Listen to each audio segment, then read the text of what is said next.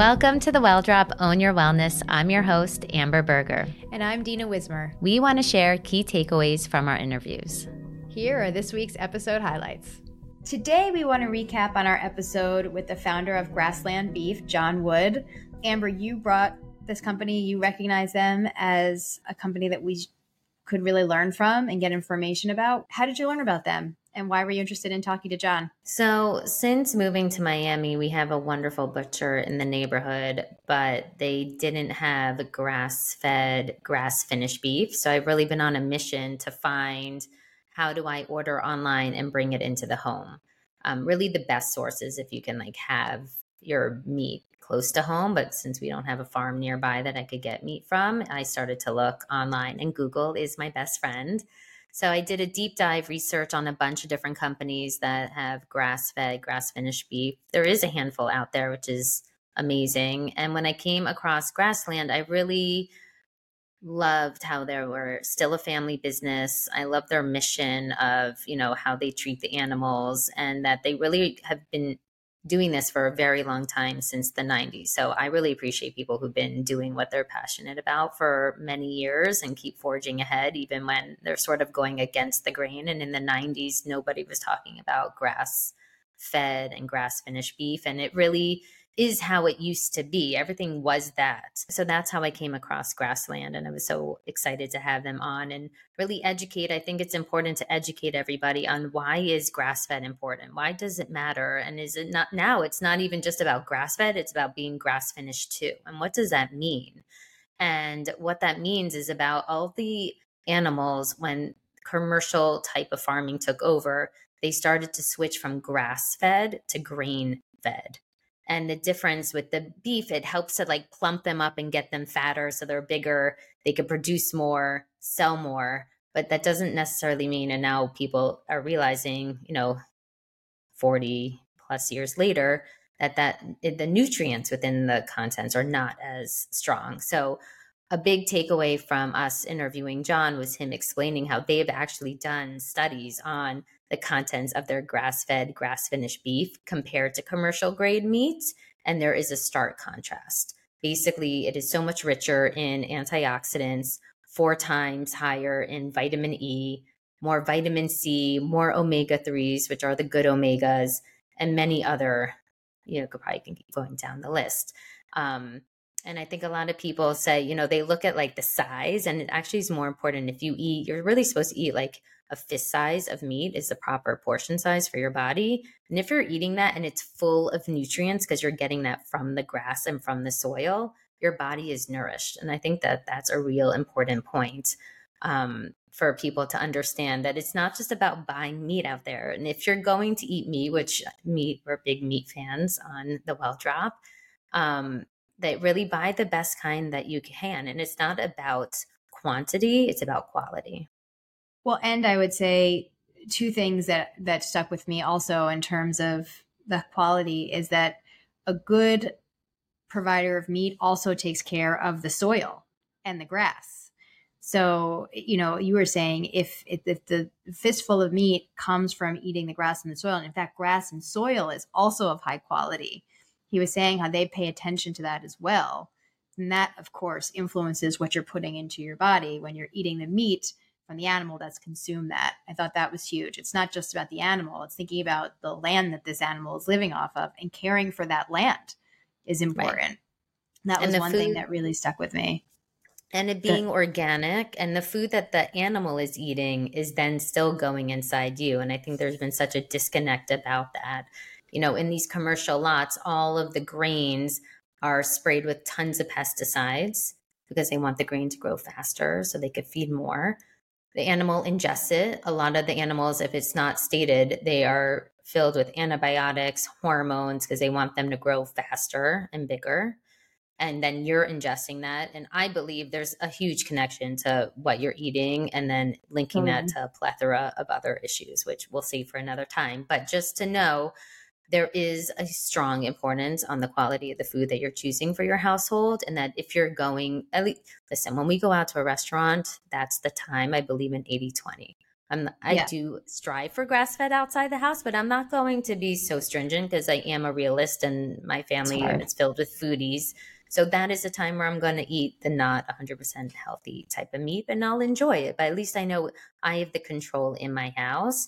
So now I try to order and I order from Grassland and fill up my freezer. And I know I always have meat and also the same for poultry. So I actually brought a little thing. So I want people to see for labels. So here you could see this is from Whole Foods, 100% grass fed, and it's organic. And this is by Maple Hill. And so you're going to start to see this because companies are catching on because it is having a little bit of a moment, but it's really going to have a big moment. And then same for chickens, another way. So reading labels, I think, is really important. So this is from Vital Farms. This is pasture raised and organic. And what that means when it's pasture raised is that the animals, they're not just free range. Free range means they run around, but there's a lot of greenwashing going out there. So pasture raised is more in their natural environment. That is kind of like you want to just once you start paying attention, you'll start seeing it everywhere. Amber, I have to ask you, lately my skin, when I look in the mirror, feels like it's looking tired and lackluster. Your skin looks amazing. What do you do on a regular basis? What are you doing to glow the way you glow? You want to learn the secret to aging backwards? I Obviously. discovered an amazing company called Young Goose. They are all about a simple skincare system for you to get radiant skin. And I've been using it for over a year and I have never looked back. I find most products don't actually yield results. And all I can do is say, try Young Goose and see what happens and wait for the compliments to start coming in within 3 months. It's amazing. I'm so excited to try it. How do I find it? You can get a 10% discount code for your first order using WellDrop, and you can find them online at younggoose.com. Another interesting point I think that John said is that going back to knowing your farmer, I think is an important part of know where your food is coming from. So if you have farmers markets that are in your area, get to know the farmers and ask them questions because sometimes there is a thing where a farm doesn't want to pay for the organic sign, and they might even be sprayed with less pesticides than an organic farm is, but you won't know this until you start asking the questions. It's really going, and it is already so imperative for us to really empower ourselves to really get to know what kind of food we're putting in our bodies because it is so toxic out there, unfortunately. There's just some easy ways, such as going to a farmer's market, ordering online from a valuable source, bringing it into your home. And I would say also, I love animals. I hate the idea of eating them, but it's worth it. It's good for us.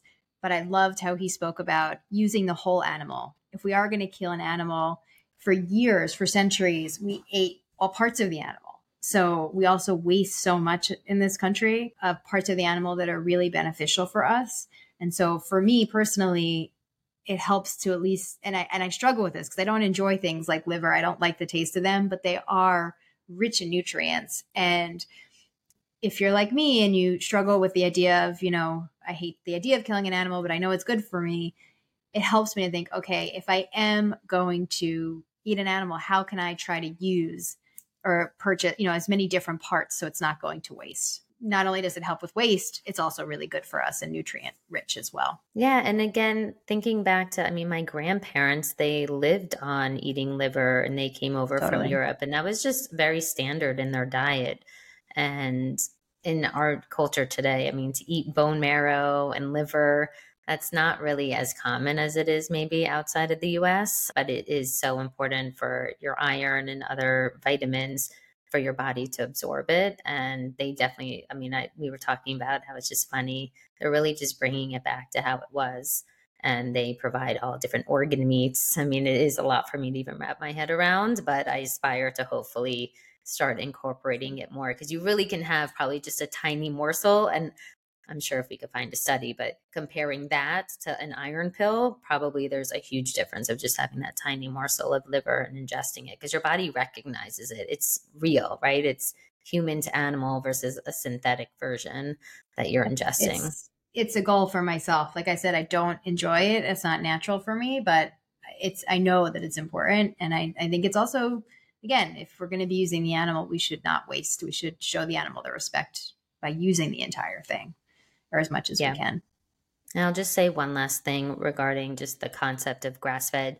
You might start hearing about regenerative farming. So if you see, because I just bought these amazing eggs last week, regenerative farming, organic, pasture raised, or regenerative farming, grass fed, grass finished. So what they're doing is there's a big, epidemic in the country of called deserts. Like because of our over farming, we've created desert lands.